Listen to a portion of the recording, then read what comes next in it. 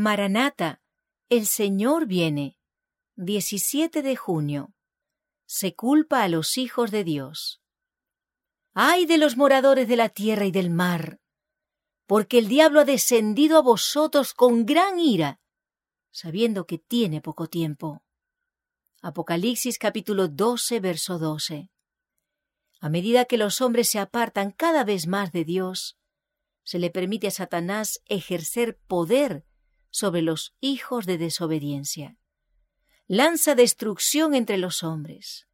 Hay calamidades por tierra y mar. El fuego y la inundación destruyen la propiedad y la vida. Satanás decide acusar de esto a los que se niegan a inclinarse ante el ídolo que él ha erigido. Sus agentes señalan a los adventistas como la causa de las dificultades. Esta gente desafía abiertamente la ley. Dicen, profanan el domingo. Si se los obligara a obedecer la ley dominical, cesarían estos terribles juicios. Vendrán calamidades, calamidades sumamente pavorosas, de lo más inesperadas, y estas destrucciones se sucederán unas a otras.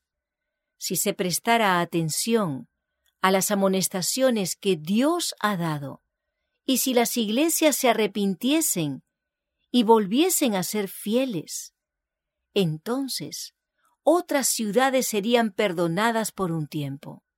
Pero si los hombres que han sido engañados continúan en el mismo camino en el cual han estado andando, sin prestar atención a la ley de Dios y presentando falsedades ante el pueblo, Dios permite que sufran calamidades para que sus sentidos despierten.